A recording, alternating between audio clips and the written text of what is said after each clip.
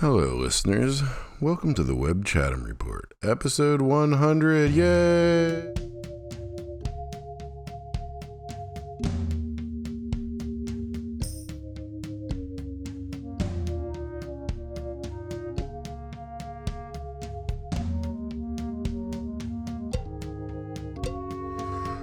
Episodes. What is that, 3 years? Let's look for date of episode 1. My notes only go back to episode 4. I was really winging it at the beginning. Looks like June, end of June, early July 2018. Wow, 3 years, a little over 3 years we've been doing this. Happy anniversary. I guess it's not really an anniversary. Happy milestone episode. You know, the funny thing is I have a friend coming to town later this afternoon. My friend Rex is coming and his wife. And I could totally have a guest on my 100th episode and throw everyone off. Back when I started, I thought I was going to have guests once in a while.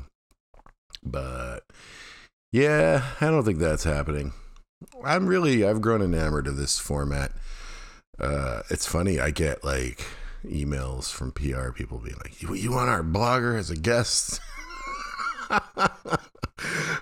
Which constantly cracks me up. I'm convinced there's only like 9 of you that listen, despite what the stats say. Because that's the thing about podcast stats, right? It doesn't matter. It's all I can tell you is downloads, not how many people actually listen to the thing. So anyway, yeah, 100 episodes. Pretty exciting. It is day 550 of my pandemic quarantine. Still going strong. I did just go to Walmart, though, with my mask on in the first thing in the morning, like I do. Got the new Halsey album on gray vinyl, transparent gray vinyl at Walmart. That was pretty exciting. I complained to Walmart. Like every time I go there, which is basically the only place I've gone in the last 2 years. I mean, that's a slight hyperbole on many counts, but it is the primary place I go and the only place I go every week. And every time I get home and they send me this survey and I always ignore it. But a couple weeks ago, my Walmart trip was rife with indignities. And I was like, I'm filling out that survey. It's probably about 3 or 4 weeks ago now. And I was like, number one, you need more baskets. They don't have baskets. Drives me crazy, right? Like, you got to get a cart every time. Just so annoying. And, and I'm like, number 2, you're always out of this and it's annoying. I don't remember what number 3 was. There's like 5 things. But one of them was like, why do you even have this vinyl section? It's a total mess. It's never updated. There's nothing new there. It's just been the same 21 Pilots album since the day you got the vinyl section. You should just get rid of it. And like, at other Walmarts, the vinyl section's really good, but not at this Walmart. So, I mean, what the heck, man? And literally the next week, the vinyl section got better. None of my other complaints were addressed, the ones that actually mattered, but now the vinyl section's good. And today, it's Friday, I went in and they had the new Kacey Musgraves, which came out today. So that was impressive. I didn't buy it because I ordered a special copy from her website. But, and they had the new Halsey with a different cover. We'll tell you, fuck it, I'll talk about it right now. The new Halsey was produced by Trent Reznor and Atticus Ross, and it has a topless photo on the cover, but not at Walmart. It's like a woman holding a baby. But at Walmart, the baby's hand covers the breast. And I was like, I spent a lot of time trying to decide. I'm like, well, it's a special Walmart edition, and these do go for a lot of money on the internet. And, I'm not going to buy this album other than right now. I'm certainly not going to order it. But it's a censored cover, and I don't believe in censored covers. I'm like, but I don't really care about the cover one way or the other. So I was like, screw it, I'll buy it. So I bought it in the end after significant sort of internal moral debate going back to like the early 90s Smash the PMRC Tipper Gore standing in Walmart having a moment. But I got over it. I moved on. I'm home. I'm back. Here I am. So yeah, what's going on in Chatham County? Well, the big news over the last 2 weeks is not long after I talked to you guys 2 weeks ago. That was Friday in the afternoon. That evening we had dinner and we took our daily walk. Our neighborhood is one street. It's about a half mile long, ends in a cul-de-sac. It's downhill on the way there and a very steep uphill on the way home. So, you know, especially when you're pushing the stroller, it is not what I would call a workout, but it is enough to get your heart beating on a day that you've been sitting in front of the computer all the time. It's a bare minimum of getting your 10 minutes of heart pumping that they say is like the least you should do. You know what I mean? I wouldn't close your rings on your watch. I don't really know much about that. I don't have an Apple Watch. But it's enough for maintenance. Anyway, I tripped over Jane's stroller. And I did it in this very specific way. I stepped on the wheel, causing the stroller to go forward very quickly up the hill, except my foot had all its weight on it. So my foot was pushing the stroller further and further up the hill. And I think my foot was caught in it in some way. We can't quite figure it out, but there was an umbrella under the stroller, and maybe I got caught in the loop or something. But anyway, I stretched my legs an extraordinary amount, and I tore at least one, probably all three adductor muscles, groin pull. And it was horrible. I cannot convey to you how horrible it was. I immediately fell over in pain. I just writhed in the middle of the road. Eventually crawled to the side of the road because I was convinced some neighbor was going to come along. It's not a busy street. There's only 20 houses, but we usually see people. And I just lay there writhing. And worse, I knocked the stroller over with Jane in it. She fell backwards. Was not hurt, thankfully, but I'm writhing in the ground. I didn't know that yet. I think I wounded my child and wounded myself. I managed to get home, and for a brief moment, it felt kind of okay. Like I just had a big stretch. It was loose in a way that, you know, after a good stretch. And it was my night to watch Jane, so I agreed to do it anyway. Emma helped me upstairs. But within 15 minutes of starting my Jane shift, it got so painful. There was no position I could sit in where it didn't get painful. It felt like a very, very bad Charlie horse in every direction, all around, no matter what position I was in, sitting, standing. And it lasted for like 4 hours, and it was horrible. I got through the Jane shift. I came downstairs. We started icing. We had, you know, Janet, my mother-in-law, had like one little ace bandage.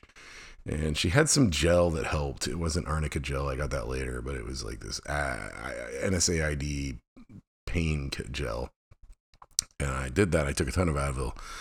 I emailed my doctor, but of course it's Friday evening, so I'm not going to hear from the dude for like 3 days. And the Charlie horse started to subside after like hours.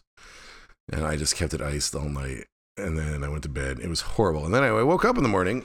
It was at least not Charlie horsing anymore. I still couldn't walk. I could barely move. And then I had developed a bruise that was, at the time, I thought huge. It was about 7 inches square and blood red. Since then, the bruise has grown. That was just in my inner thigh and groin area. Now it's expanded and grown all the way down past my knee, all the way to the back of my thigh, up my thigh. I mean, it's probably like over a square foot now. It's fading now. It's been 2 weeks. And I can walk now. It's been slow healing. It's still very painful. I can't do a lot of things. It's hard to lift my leg. It's hard to close my legs. I can't pivot on the leg, but I can walk around now. I was on a cane until about 3 days ago. I'm still doing compression. I haven't put it on yet this morning. It's hard because I use arnica gel and compression. You can't do both at the same time. Oh, man, it fucking sucked. It still sucks. So I didn't get any exercise for 2 weeks. I could barely move. I sat on the couch for 4 days straight. I still really can't sit at my desk chair. I'm doing this podcast at my desk, but I've set up a separate sitting station with a footrest. I do have my foot elevated now as I'm doing this podcast, but it's bad. It's bad still. It will be several months, I anticipate, before it is fully recovered. I am deeply thankful it happened during the pandemic. I think I'll have this ticket to go see one of my best friends in New York at the end of the month. I bought it back when things were looking good. And, you know, she lives in Europe, so I haven't seen her in years. And, a year and a half. I saw her right before the pandemic. And, you know, if the pandemic weren't still going on and I had to cancel because of my fucking leg, my first trip post-Delta, I would have been so pissed. But, you know, she was like, I bet you're not coming. And I'm like, well, even without the pandemic, I wouldn't be coming because of my leg. But yeah, doubly for the two of them. So that sucks. But at least, you know, the leg didn't do it itself. It has been so painful. It's just horrific to look at. Obviously, I've been in touch with my doctor, which hasn't really yielded much. My doctor is kind of a character. It's part of the reason I love him. He'll do what you want. That's why I got my Wegovy prescription, semaglutide. We'll talk about that a little bit later. But, he's just like, whatever. If it's still bad in 2 weeks, let me know. I'm like, all right, dude, thanks for your help. And then like a few days later when the bruise had appeared, and it was like really, over a foot long bruise, I sent him the picture of the bruise along with like a question about my prescription for, other topics. He didn't even mention the picture. He didn't even mention the bruise. He was just answered the other question very matter-of-factly. Went on, and I'm like, well, I guess that's what I asked for, having this stoic doctor that'll just prescribe whatever you want. So, yeah, I am in a lot of pain. It's been really bummer. And, of course, it's been very hard on my wife. She had to cover for me watching Jane. Luckily, I had just covered for her through a, what do you call this, migraine? Not luckily, but like for me, I had just covered for her a couple nights for watching Jane because she had a migraine. And so, she covered for me. So we're sort of even. I've been catching up since then because she's been working a lot. She got a bunch of work. But yeah, it's been pretty intense in this household, man. We can handle things, but as soon as one of us is down for the count, it gets to be a lot. Janet obviously is a big help, but yeah, that was rough. Anyway, the good news is I have gone a month without nicotine now. It's 29 days today. I'm confident I'll get through today and tomorrow. It's been 4 weeks yesterday. So that's pretty cool. I am taking or consuming way too many Icebreakers mints, which have xylitol, which make you fart a lot. So, I'm really a joy to be around right now. I got to stop taking the mints. I got a really bad oral fixation problem. I always need to be chewing or drinking something. It's been my problem my whole life. I should go to, go back to the Mad Monk or Mad Russian or whatever his name was in Boston, that hypnotist everybody went to quit smoking. Yeah. Anyway, I made it a month. That's cool. That's the longest I've gone without nicotine in 25 years. I guess since I was 24 when I first started smoking. God, that's so depressing. I mean, to remind everyone, I haven't been a smoker in well over a decade now. I just still took nicotine. Delicious, delicious nicotine. So yeah, health. Slow going. I had just gotten my treadmill, as you may recall. I told you guys last week. It came, the delivery man brought it right after the podcast, and it was in the garage. And I was like, yeah, I'm going to set this up this weekend. That did not happen. It's still just sitting in its box in the garage. I have to get it on the hand truck and get it down the steep outdoors ramp to go around to the back of the house to the basement to get it into my office. And I don't think my leg can quite do that yet. So, yeah, I don't know what I'm going to do about that. A couple good things. I did get some stuff done in the studio before this, though. And after. The record crates came. I had ordered these record crates from this guy on Etsy. He didn't ship them for months. I was convinced I was ripped off. He wasn't answering my emails. Finally, I sent it to arbitration at Etsy, and he immediately snapped too because he didn't want to lose his Etsy rating, and he shipped them, and they came. And not only that, they're exactly the right size, matching the ones I have. The people that make my record crates stopped making them, and I'm deep into this system, and it's a real pain in the ass. But I found somebody that makes more, so that is good. And it fit perfectly where I had laid them out for the 3 record crates, and I reorganized all the records, so there's a little extra room in each record crate, and they look really great. Very excited about that. Part of the studio project is done. The other studio project thing I got done is I have a Electric Objects EO1. It's like a digital art piece. It's been hanging on my wall for years, but it always bothered me because the cord just went down the wall, and I finally sucked it up and ordered one of those cable running kits off of Amazon and drilled the holes in the wall and ran the cable behind the wall down to the base and plugged it in. And it looks so much better. I don't know why I didn't do this ages ago. So that got done. I still have the old rugs sitting on the floor. When I was talking to you guys last time, I was like, I'm going to move that rug this weekend and then it'll be done. But the rug is just still sitting there. It'll be weeks before I'm well enough to haul that rug upstairs at this point. Heavy lifting is not good for me right now. It really sucks, man. This sucks. I do not like being wounded. But at least I'm getting better. At least I can walk around. I did my first full walk of the neighborhood yesterday. I think I already said that. And I did my second trip to a grocery store just out, right before this. I tried once about a week ago to go to the grocery store. It did not work. What I learned is that I can hobble around the house, but when I was out, I would walk faster and take bigger steps, and that would just stretch my inner, my inner thigh muscles, the adductor muscles, and it was just too painful, and so I couldn't do it. But this time it was pretty good. I didn't really have a problem, except for once I turned. Can't turn on that foot, when you just sort of stand on one foot and pivot at your hip. Can't do that. Oh, that hurts so much. Someday, in like probably a month, this should be knitted up well enough that I can start going to PT and get the muscles started stretching again. And I did do, you're supposed to like massage as it's healing to keep the scar tissue from lumping and keeping it more in line with your muscles. So I did do that. I was very good about, just massaging the thing when I could, usually with an ice pack on. I'm still using an ice pack every night and compression. It's bad. Anyway, Jane is well. She's been mostly an angel of late. A few fits here and there when you break her routine. She's getting more talkative. She's kind of stuck in some ruts, though. She's very obsessed with the weather. She's very obsessed with the chance of precipitation in the day's highs and lows. She's obsessed with what day it is.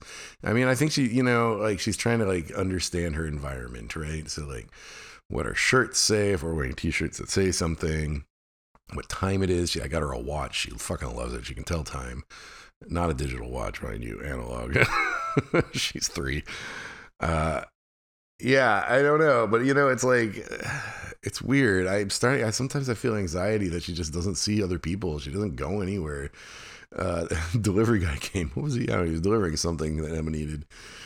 And it was dinner. That's right. And Emma and her were out in the yard, and the delivery guy came, and delivery people love the pandemic, I'm convinced, because they don't have to talk to you anymore. They just leave the food at the door and text you. And so that's what this guy did. They don't want contact. You don't want contact. Everybody's happier, right? But Jane just never sees people. So she runs up to his car. She's like, hi. Every human being she sees, every delivery person, every landscape person, every neighbor, she just runs up to him. She's like, hi. Because she's so starved for alternative human contact beyond us. It's rough. We've had friends over, more than a couple. Our friend Alice came over 3 or 4 weeks ago, but she didn't bring her kids because she was, she lives in New York and she was down here for work. And then Rex is coming tonight. Rex and Michelle are coming, but they don't have a kid. And so she hasn't really seen kids very much. There's some kids. There's one kid in the neighborhood that's a year older than her. And they keep saying we're going to have a play date, but they don't do it. But she's good mostly. She loves reading. She doesn't like reading books. She does not associate reading with books, which is really weird. She reads nutrition labels. She reads your t-shirt. She reads boxes. She reads subtitles when I'm watching TV. Otherwise, she doesn't care about TV at all. She won't watch Sesame Street or anything, but she'll read my subtitles. And then she's drawing a lot, and she's getting really good at it, which is really nice. I like that. So, long and short, we worry about what the pandemic's doing to her, but she definitely does not worry about it. she's having a great time, which is nice. So then gardening, my injury obviously impacted my ability to garden. I didn't go out there at all the first weekend. That really sucked. Last weekend, we kind of worked out a system. I have those 2 gardening benches, and I stood at the gardening bench on my cane, and Emma brought me the things I needed to do. We had gotten a bunch of dirt, new potting soil, because it's fall time and everything had to be planted. You're supposed to put all your fall crops out right after Labor Day around here. I think it's it's a coincidence of where we live, but that's the deal. So I needed to put the spinach out, and then broccoli and cauliflower and the radishes and the beets. And I was I couldn't even walk. And so Emma had to do all this dirt hauling and moving stuff. And she was doing some other yard work, and I would call her over every 10 minutes and bring a new bag of dirt over to me so I could pot some more plants. And then she had to carry all the plants into the hoop house because I couldn't lift the bags, and then she had to turn the compost for me. It was just really sad. So I'm gonna try and do it without her this weekend, hopefully. But we did get a lot done. It's been good and rainy this week. It hasn't been in the 90s, so I think they've been doing some good growing. I haven't been out there a lot because I haven't needed to be, because it's been raining, so I haven't needed to water. So tomorrow I'll go out there and peek at all the stuff we planted. Hopefully we're seeing some seedlings. That'll be exciting. What else? Projects, writing. I've been talking to Lisa. She's making good progress on the book. We've been, dealing with some sort of larger existential questions about the Good Morning, Hello, How Are You book. Why people enjoyed it during the pandemic, how it will be different not during the pandemic, which is more important, capturing what people felt during the pandemic, or making a book that's sort of readable now, even though that might mean cutting large batches of stuff that was actually really interesting to people in the pandemic. And, you know, it's actually kind of a challenge. And it's one of the reasons I really chose her to help me finish this project, because I don't think I could have answered all those questions on my own. This is really calls for an editor, and it calls for an editor with bravery and someone that knows me. And she's really the only person that would have been right for the job. And I'm so deeply thankful she agreed to do it. So yeah, you know, she has sent me parts of it, but not very much yet. She's still working on it, and she's got like a lot of her own stuff going on. So to say the least. So it'll be a little bit, but it is good to see that it's making progress. And yeah, I'm excited about that. Anything else going on the project front? Not really. I did take the step of installing Logic on this computer and tell myself I'd start making music again, but then I listen to new music and I'm like, I can't make anything that good, and I get really down. But I don't know, man.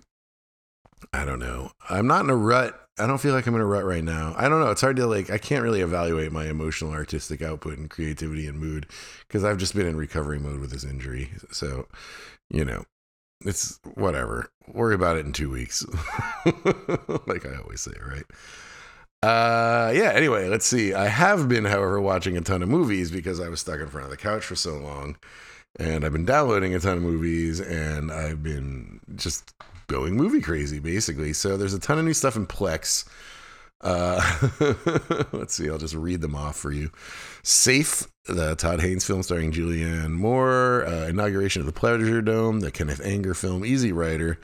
The Russ Meyer film Vixen, Star 80, Private School, The Howling, Foxy Brown, Footlight Parade, W.D. Griffith film, I Spit on Your Grave, the original version, Alice in Wonderland 1976 version, and Sign of the Cross, the Cecil B. DeMille film from 1932.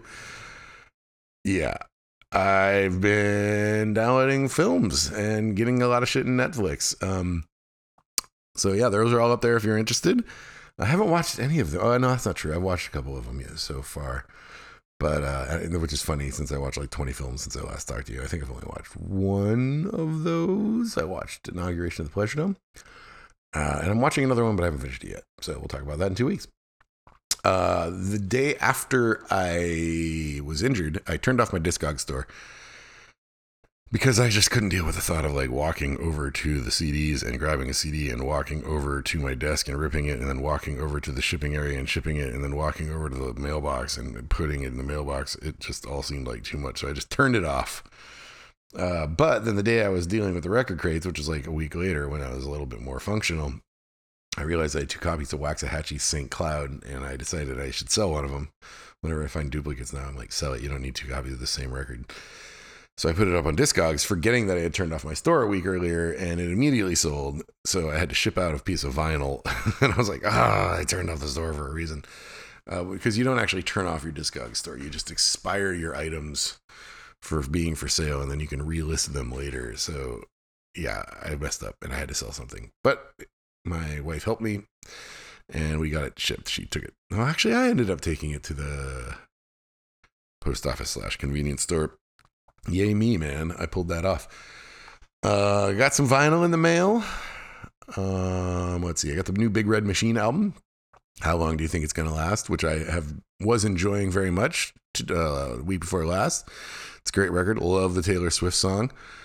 I love the Droney song. I don't know what it's called, but the Droney song. It's kind of like the end of side B. That's a great song. I didn't really like the first Big Red Machine record, but I really like this one. It's really good. Directions, Bundy K. Brown's band from the 90s. I always had the album Directions in Music by Directions. I never really realized the band was called Directions. I thought the band and the album was called Directions in Music. Anyway, they always had a 12-inch single called Echoes, and I could never find it, and it was reissued. So I finally got the reissue of it on temporary residence, Directions Echoes, and it was awesome. It made me very happy to complete my Directions collection, even though they only had 2 releases. So that's done. I got...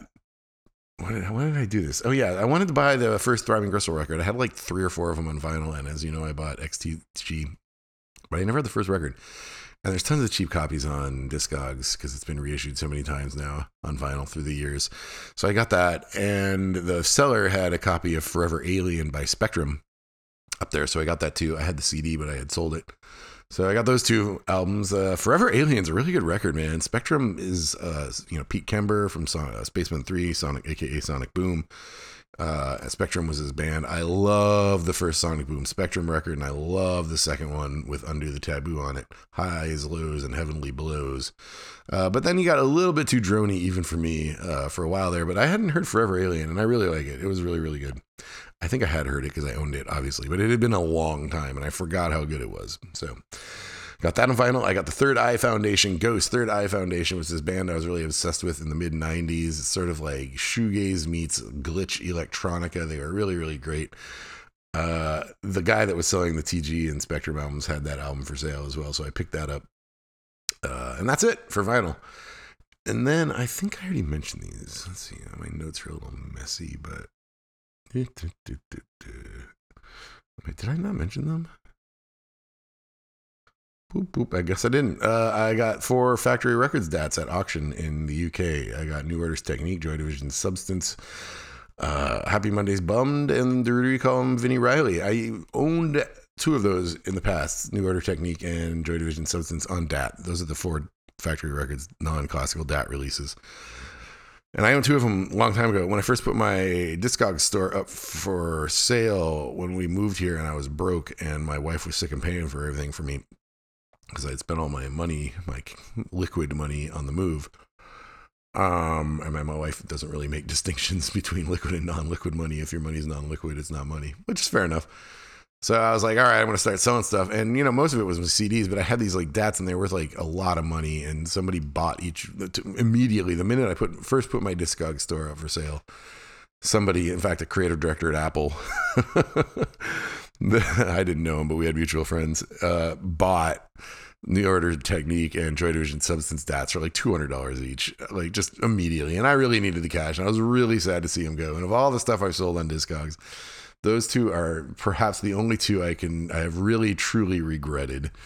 There might be 1 or 2 others, but I was just like, I needed the money, and I was new to Discogs, and I was very excited. And like, I made like $700 in a day when I turned on my Discogs store, and I really needed it.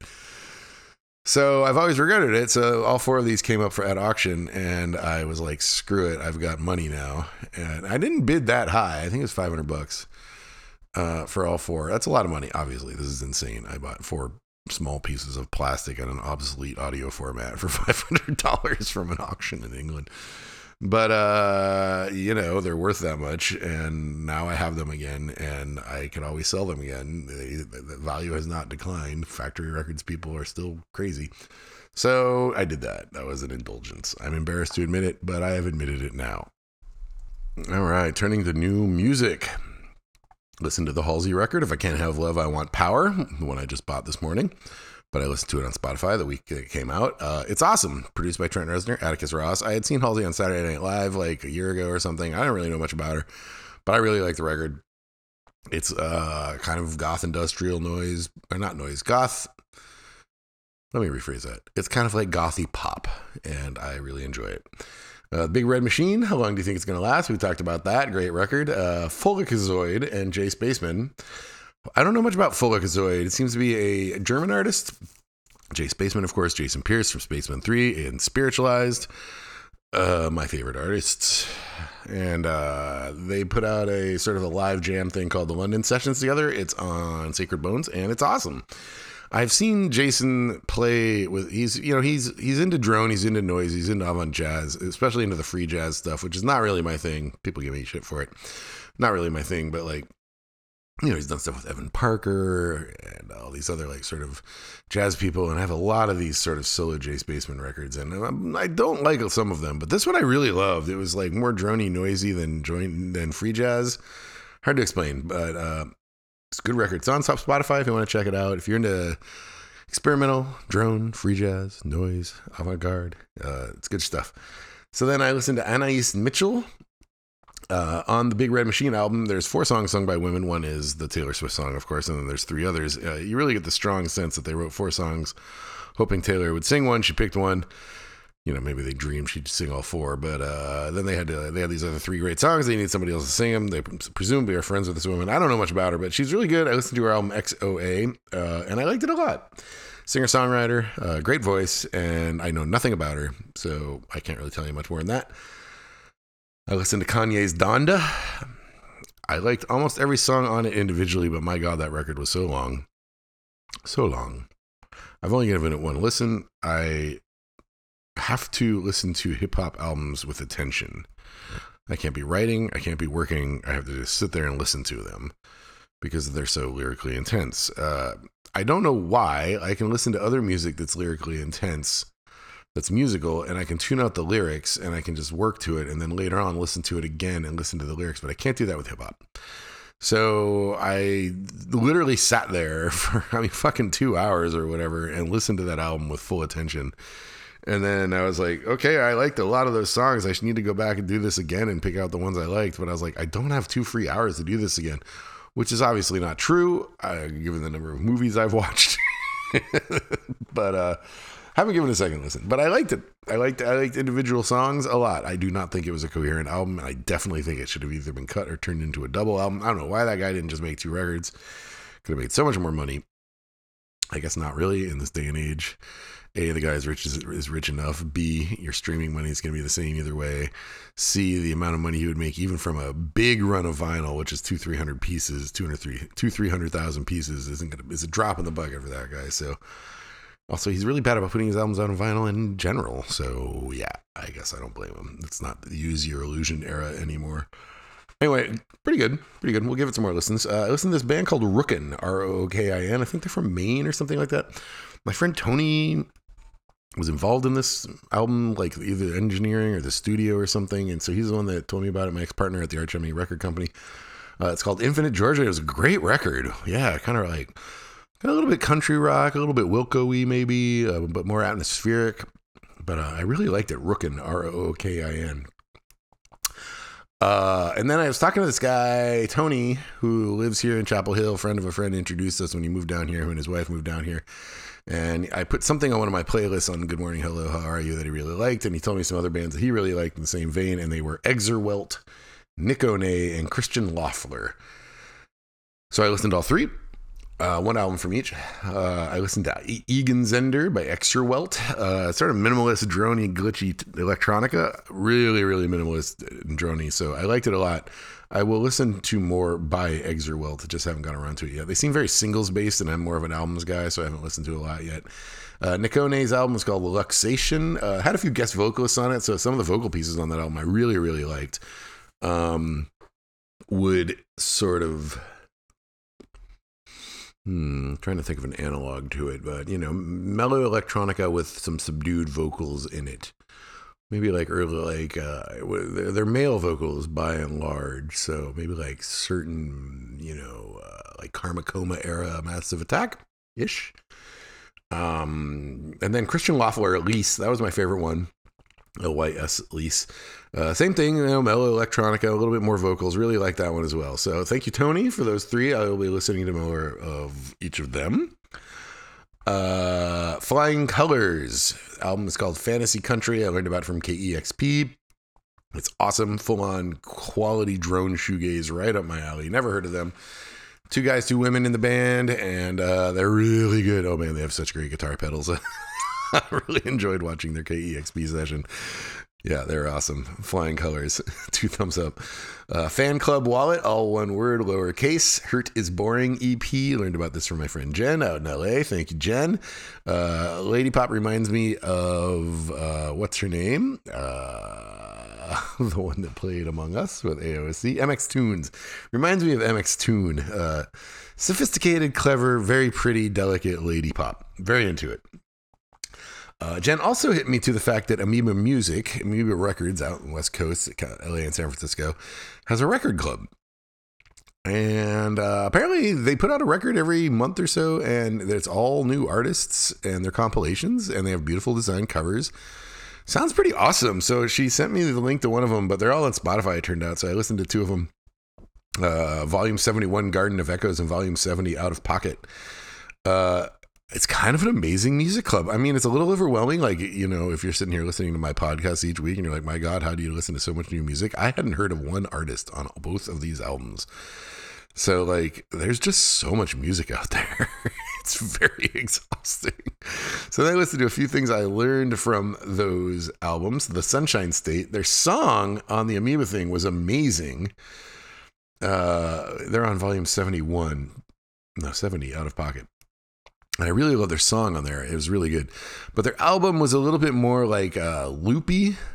Like, it was like a Salt album made out of the flute loop from Sure Shot from the Beastie Boys.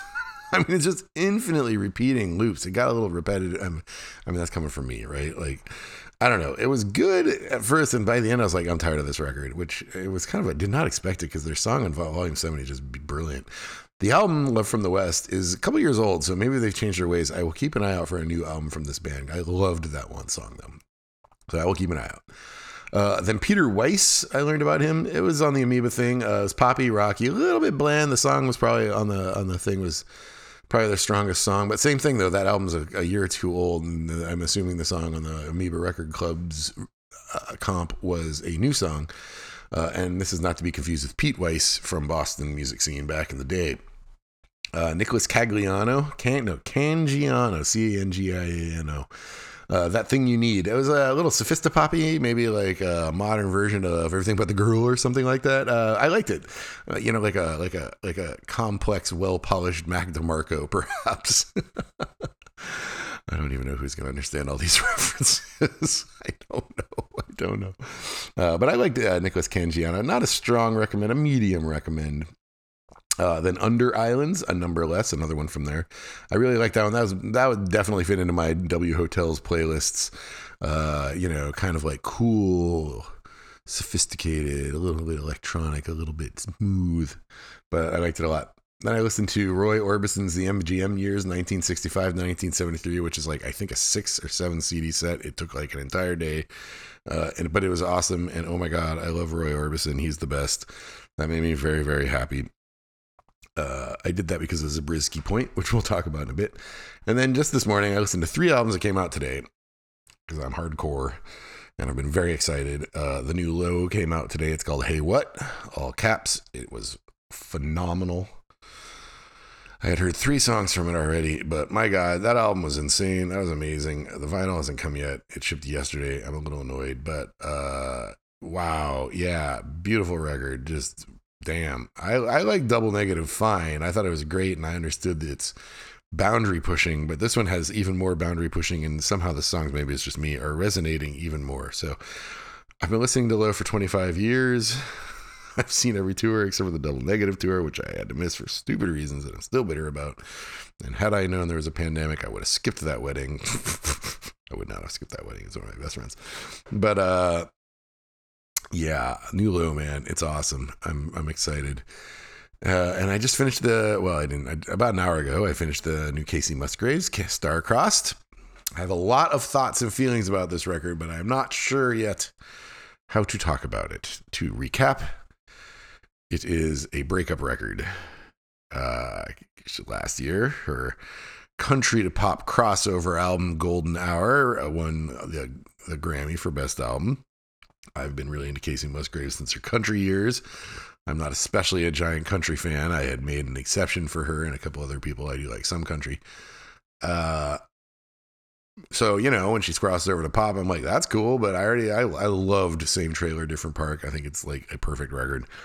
And, so she had a breakup and she made an album about it. And like, when I was younger, I really loved breakup albums, but now I'm older and I don't know if it's because I don't break up with people anymore. I don't think that's the case. I still love breakup movies. I still love breakup books.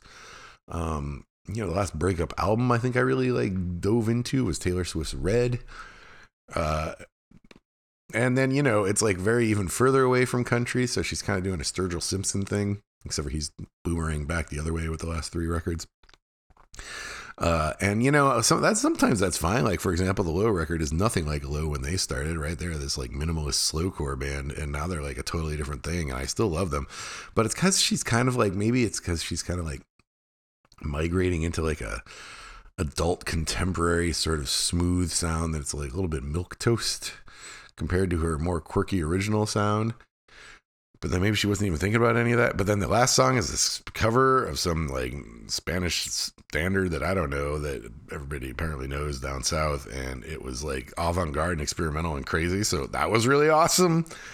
And she also seems very self-aware and like, you know, the breakup, you know, kind of like she made a joke in this interview. She's like, well, I'm a country star. I have to have a divorce album. I'm like, yeah, that's a fair point. But, you know, the divorce just sounds like it just kind of happened. Like, it's both their faults. She's very good about saying in the album it's not his fault, it's not her fault. She says these bad things like this man did, but she also says these bad things she did. And it just sounds like these two weren't a great match. She says it's very autobiographical. So, like, you know, I have these habitual triggers of not assuming that just because somebody wrote an album that's what they mean in real life, right? But she's basically saying, yeah, it is. So then you're like, okay, well, yeah, I guess, you know, this is like Taylor Swift's Red or Spiritualized Ladies and Gentlemen. It's like a breakup album where they explicitly say it's reality. I'm like, well, man, you guys really don't sound like you're a good couple. You know? But then in the interview, she's like, well, now she's dating this guy. And it's just great because he's a poet and he doesn't even know who she is. And I'm like, well, that's not good. You just broke up with this guy because he couldn't handle you because you were a strong, successful, rich woman. And now you're going to date some poet who doesn't know who he is. This dude doesn't know what he's getting into. You're fucking Kacey Musgraves. He should know. You know? Like, you need to date another celebrity. That's why they date each other, you know? So I don't know. And then I'm like, why am I having these thoughts? I'm a 49-year-old man. This is not my problem. You know, there's nothing to do with the music. But I have only given it one listen, and I really, really love the last song, the cover. And then there's a really good one in the middle about like sort of not liking adulthood and wishing you're still and wishing you were still a kid. That only peripherally has to do with the breakup. It's the only one song on there that is really barely related to the breakup. And it's a great pop song and it's a great universal message. And that song I love a lot. So yeah, we're cautiously optimistic about the new Kacey Musgraves. And then just before I started this podcast, I listened to the new Saint Etienne. It's called I've Been Trying to Tell You. It's amazing. It's like big beat W Hotel lobby music. It's like, you know, Only Love Will Break Your Heart, the first single by Saint Etienne, probably still to this day one of their biggest singles. You know how at the end it like, Only Love Will Break Your Heart. It's Neil Young cover. But at the end it's got those beats. It's like, it's like they didn't have a career between those beats and this album, and they just took those beats and they took that mood and vibe from the outro of Only Love Will Break Your Heart, and they made a whole album around it. It's very dubby. It's very like Massive Attack v Mad Professor album from 1992. Like, I love it. I'm so into it. Saint Etienne's new album, I've Been Trying to Tell You. Yeah. Okay. What else we got next? Jesus. I got a meeting at 11 o'clock. I'm trying to think, am I going to finish this before then? Because I watch so many movies. All right. Well, anyway, TV. Watching Brickmasters. It's the Lego reality show. Really like the first season. It's almost done, this new season. I've really enjoyed the cleverness of the challenges this season, but I don't like the contestants. There's nobody I really care about. So we're probably going to not watch anymore after this season. Emma, especially last night we watched an episode. She's like, I'm bored with this show. I'm like, all right, we'll stop watching it. We are still working our way through Mythbusters. We are in season 8 now. We got through Carrie's pregnancy. That was all very exciting. Coincidentally, last week, or 2 weeks ago, since I last talked to you, was the Mythbusters auction. They had a charity auction. There has been a traveling Mythbusters science exhibit for 10 years. The exhibit is over. They had all these props and stuff from the show, and they decided to auction it off for the benefit of the Grant Imahara Steam Foundation. Grant Imahara was one of the hosts of the show, and he passed away of a brain aneurysm last year. Suddenly, very sad. And so his friends and family set up a foundation that basically gives money to this robotics class. High school robotics club that he mentored. He was originally sort of he worked at ILM he was an R2-D2 roboticist, and then he was the early champion at BattleBots with his robot Deadblow, who won in his weight class before he became a host on Mythbusters. So anyway, auction passed. We bid. Auction was very expensive. We managed to win something. I'm very excited. Paid for it. Hasn't shipped yet. It's a prop that is in the opening credits, so that's very exciting. We're still very into Mythbusters. We just got to the episode last night, which is the flu or the cold episode. Germs, basically how germs pass when you have a cold, when you have, nasal drip. That I thought about a lot at the beginning of the pandemic, because it also does a sneezing segment, how far a sneeze goes, and it's just such a good episode. It might be the best episode. And in my head, Mythbusters ran for 14 seasons. We're in season, I think 8, 9, something like that. I thought this was towards the end, but it's not. It's in the middle, and it's so good. And just rewatching, I was like, this is some hugely compelling television. This is amazing. It's probably the 4th time I've seen that episode, and if you want to freak out about germs in the pandemic, go watch that Mythbusters episode. Then I've been watching What If, the Marvel show. It's fine. I don't know. It's fine. It's fine. It's fine. It's not my thing, really, I guess. I don't really care about alternate. I do a little bit. But like last week was a zombie episode, and I'm like, it's just zombies. It's not my thing. And then we had this, I think I told you this last time, maybe not. I had this epiphany. I'm like, I watch these stupid Marvel cartoons. I watch these stupid Star Wars cartoons. Why don't I watch the Star Trek cartoon? So Emma and I decided to watch it. It's called Lower Decks, not to be confused with the animated series from the 80s, which of course I've seen every episode of. It's called Lower Decks. It's a Star Wars show, Star Trek show. The conceit is it's a bunch of ensigns and, not on the bridge, not important people on a mediocre ship. And oh my God, it's amazing and hilarious. It gives the Orville a run for its money of the best, most hilarious Star Trek episode. It's just so funny. It's so good. And it's so pure nerd fan service.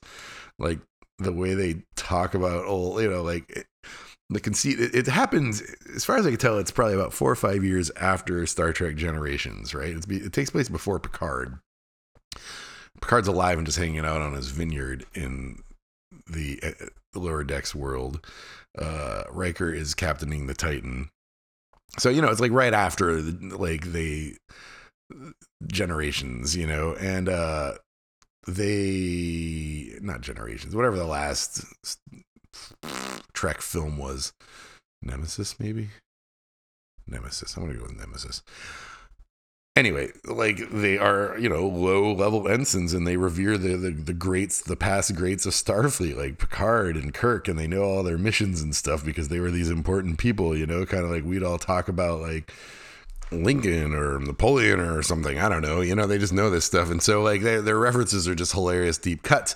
There's also this brilliant conceit that the ship they're on, the Cerritos, does a lot of second contact. So they have to revisit planets that the Federation met before. So they revisit sometimes planets that you saw in the original series. And shit's just gone to hell since Kirk and the gang left or something like that. That's just an example. It's a great show. I strongly recommend it if you're a Trekker. I don't know why I didn't watch it ages ago. So we just finished the first season last night. The second season is happening right now. We're going to try and hold out till it's done before we watch it. Yeah, so then movies. My God, okay. I got 30 minutes before my 11 o'clock meeting. So let's see if I can get through all these movies. How many are there? 1, 2, 3, 4, 5, 6, 7, 8, 9, 10, 11, 12, 13, 14, 15, 16, 17. Wow, it's been 14 days since I talked to you. And I watched 17 films. A couple of them were pretty short. I watched Danette, the Sparks Brothers film, which makes sense since I just listened to all those Sparks albums. Man, I'm done with the Sparks for a while now. I did not like that movie. To be fair, I thought it was a great artistic creation. I thought that the art direction, the cinematography was generally very, very good. The quirkiness of it, I really, really liked. I think it could have gone a little bit farther in places with the art direction. It was unique and interesting, but could have gone further. But I just didn't care about for the plot one bit. And I love both of them. I love Adam Driver. I love Marion Cotillard. I've been working on a novel for nearly a decade now in which she plays a part in it. Someday I'll finish that novel. Oh, it's such a good record. It's such a good book. It's such a good book. Anyway, yeah, I just don't need to watch a movie about toxic masculinity. I'm not into that one bit. Don't care. Speaking of which, I watched Reminiscence, the Hugh Jackman sci-fi nostalgia movie directed by Lisa Joy, one of the co-creators of Westworld. It was cool. I like the noir murder mystery aspect of it, the crime mystery thing. But and I like the global warming, climate change kind of aspect of it. And I like the art direction a lot, and I like the acting a lot. I love Thandui Newton. What did I not like about it then? Maybe I just liked that film. I can't remember. There was something I didn't like about it, but by and large, it was good. It was fine. Then I watched Pig. That's probably why I didn't really. I'm thinking slightly negatively of Reminiscence, is because literally I stopped that film and then I watched Pig, the Nicolas Cage film about a man and his pig, and it was brilliant. I loved Pig.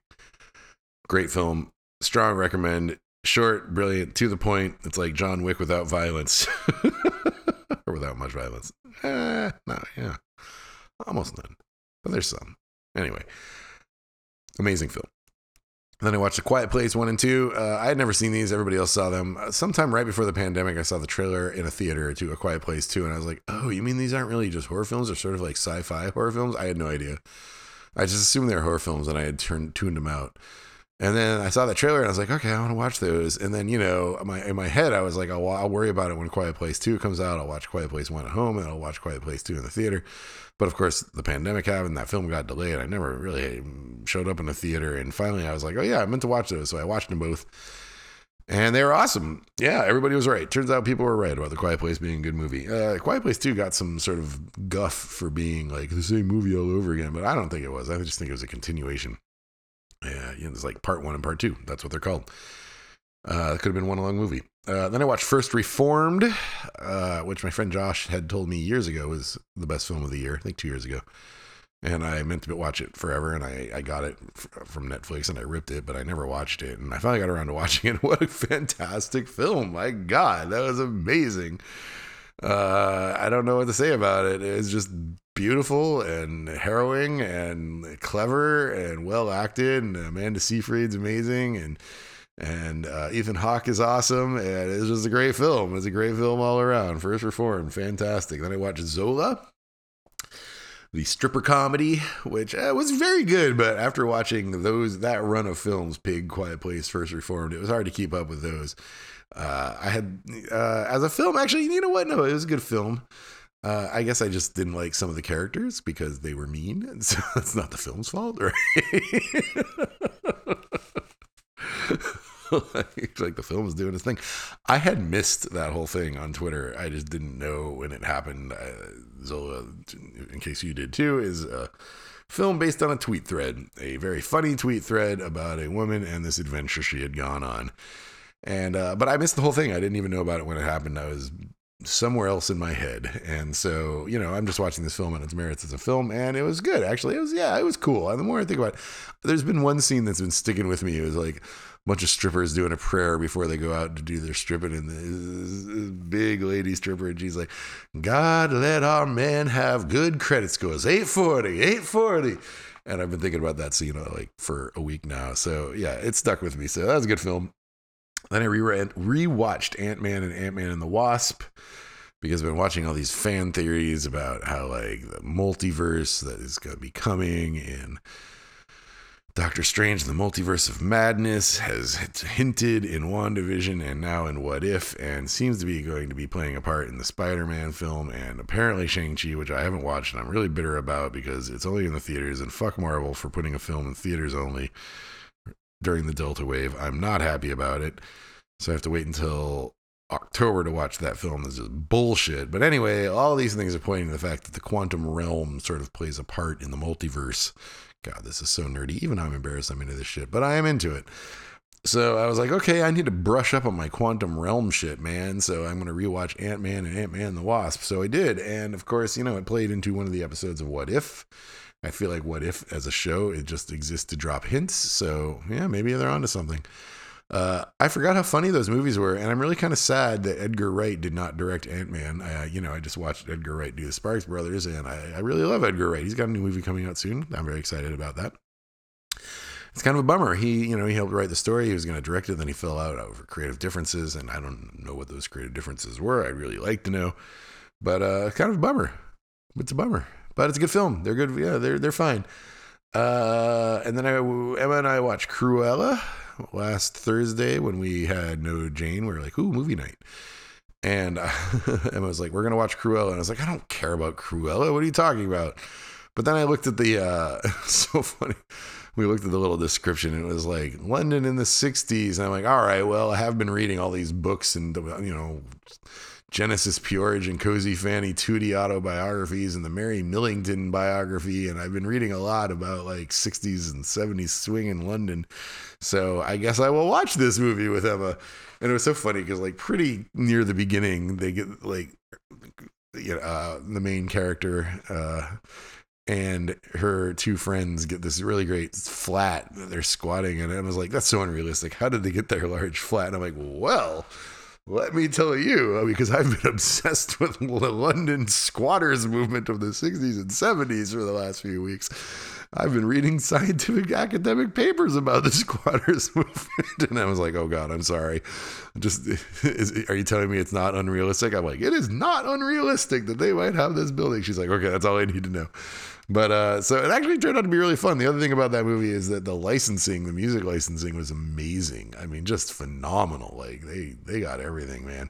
I remember watching Velvet Goldmine in the theater, which is sort of like a thinly veiled biopic of David Bowie, and they couldn't get any Bowie songs. They had to do a lot of covers and things like that. And like this, everybody will give Disney and Cruella their songs, but they won't give Velvet Goldmine their songs. It's kind of funny. Oh my God, they must have had just such an astronomical budget for music licensing on that. Anyway, speaking of which, then I watched Come Play With Me, the sex comedy starring Mary Millington from the 60s. That was the longest running film in England, except for it wasn't. It was the second longest running film in England, ran for like 10 years. My God, it was so bad and so slow, but there's a lot of boobs, so I could see why people kept going. And, I mean, to its credit, some of the comedy stuff, like it's got like a sort of political spy caper part to it and stuff that like, it's kind of over my head. Seems to be playing into the Profumo scandal a little bit, but like, I don't really understand the nuances of comedic interpretations of English 60s politics, right? So I think some of Come Play With Me went over my head a little bit. It's ridiculous to say. And it's not an erotic film. There's a lot of boobs, but it's dumb. But I can kind of like see how it can become like a Rocky Horror kind of thing where like I could see why if some people latched onto it, it might run in theaters for 10 years. I get it. Then I watched Kenneth Anger's Inauguration of the Pleasuredome. Kenneth Anger, of course, one of the all-time great experimental filmmakers. I watched it. I've been meaning to watch it for ages because Anaïs Nin stars in it, the author and diarist whom I respect greatly. She stars in it. I've seen stills from it, but I had never seen the whole thing, so I watched it. It's very slow, as all films are made before 2010. Because all of us have very, very short attention spans compared to the old days. And they were very enamored with very, very rudimentary film effects like slow fades that now we're like, yeah, we get it. A kid can do that on their phone. But all that aside, it's a beautiful film and I really liked it and it was cool. It seemed deeply inspirational. Like the source of inspiration, it reminded me a lot of Peter Greenaway's Prospero's books, which I really need to rewatch. And then I watched Last and First Men. This was a black and white film with no people in it, narrated by Tilda Swinton. It's a sci-fi film. It was directed by Johan Johansson, the Icelandic composer, before he died. It was filmed and first shown in festivals in 2017, but was not released theatrically until 2020. My friend Ben, my old partner, Ben, told me he loved it, and it was really great. And I liked it a lot. It was very slow. It was very black and white. It's primarily long, slow moving images of Yugoslavian war memorials, but as a sci-fi film. And interestingly, my friend Doug had made me read this book like 4 years ago. I think I even mentioned it on the podcast. Might have been right around the beginning. So, I read the book. So I was very excited about it. So I watched that. That was awesome. This next one was probably 15 minutes long, so it shouldn't really count, but Hal Hartley has released a remastered version of the soundtrack to Opera No. 1, his short film starring Adrian Shelley, the late, great Adrian Shelley, and Parker Posey, and James Urbaniak, perhaps best known as Dr. Venture on the Venture Brothers.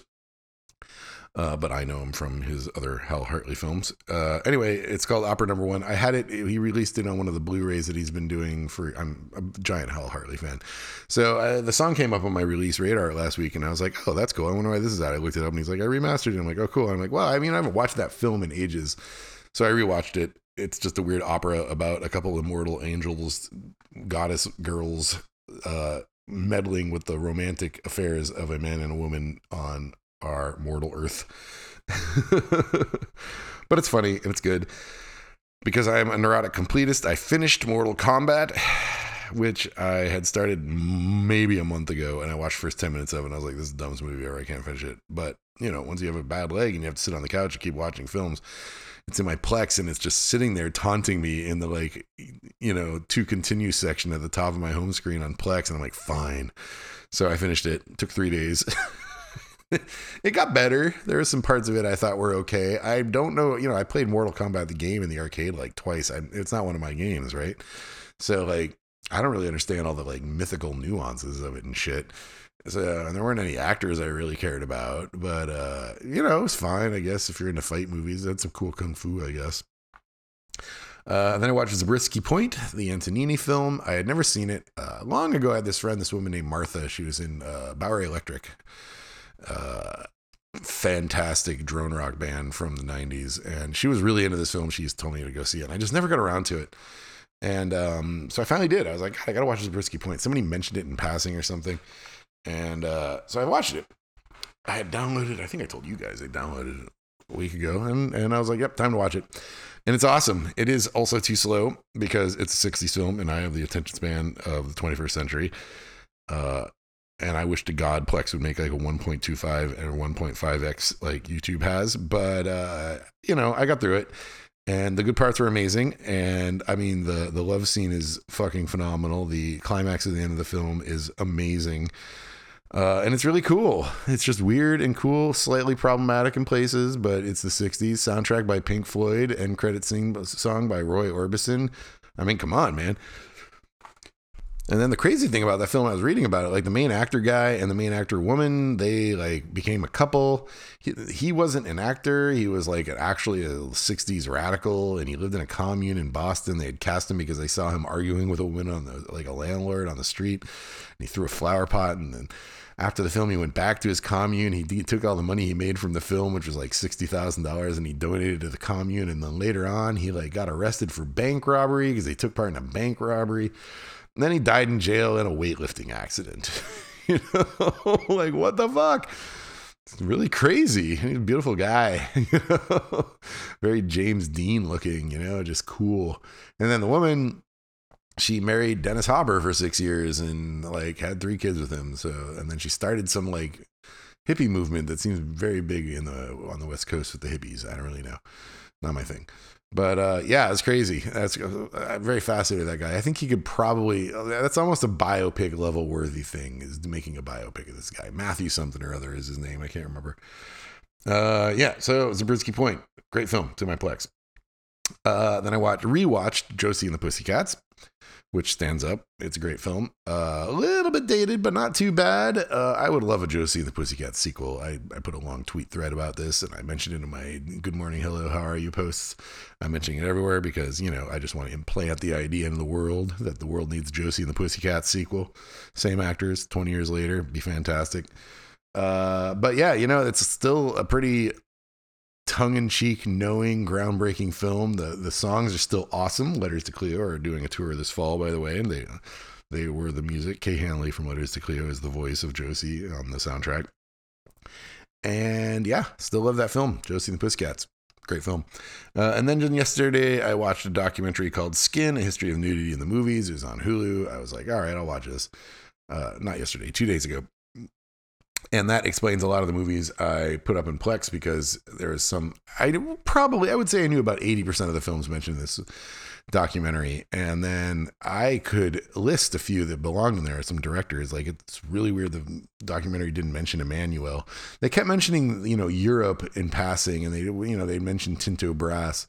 But like, they left out like Radley Metzger, they left out Just Jake, and then they left out Emmanuel. Very, very big oversight. So effectively, it was really just the history of of nudity in Hollywood. But, you know, they had most of the big stuff, and it was very interesting. And the most interesting part about it was the interviews with the actresses. They had a lot of those, and that was really good. Too many white male film historians. The film seems to be directed by a dude. But the interviews with the actresses 10, 20, 30 years later, some of these are in their 90s, you know? Like, those were worth it. Those were definitely worth it. They made the whole thing worth it. Worth it. And then turning to books, I think I mentioned this last time. I'm not sure if I'm 100% sure I was done, but I finished up Cass Sunstein's The World According to Star Wars. Cass Sunstein, of course, a behavioral economist, the most recent Daniel Cannon book, served in the Obama White House. Co-author of Nudge, the highly influential book about decision architecture. Anyway, he wrote a book about Star Wars, and it's fine. I'm just jealous that he could write a book about Star Wars and get it published by a big press, because it's not that good of a book.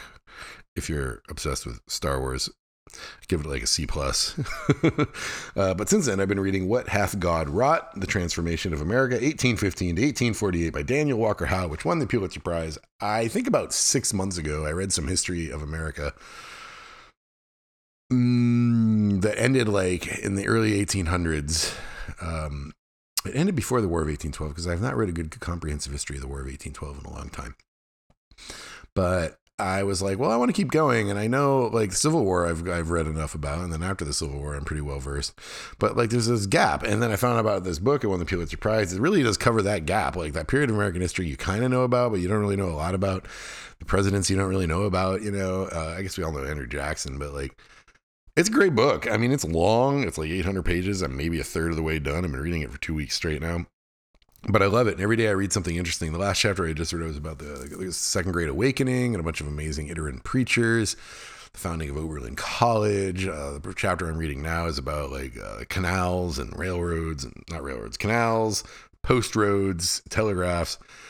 And I just find it very fascinating, and I'm not bored at all. And I'll probably be reading it for like a month. But, you know, I had read a bunch of short books, so it was time to dig into a long one, and I'm really enjoying it. So we'll be talking about that book again at length later. And I've been writing about different bits of it in my daily email. Like the other day I wrote about Oberlin. The other day before that I wrote about this amazing preacher. But yeah, I'm enjoying it a lot. It's a good book.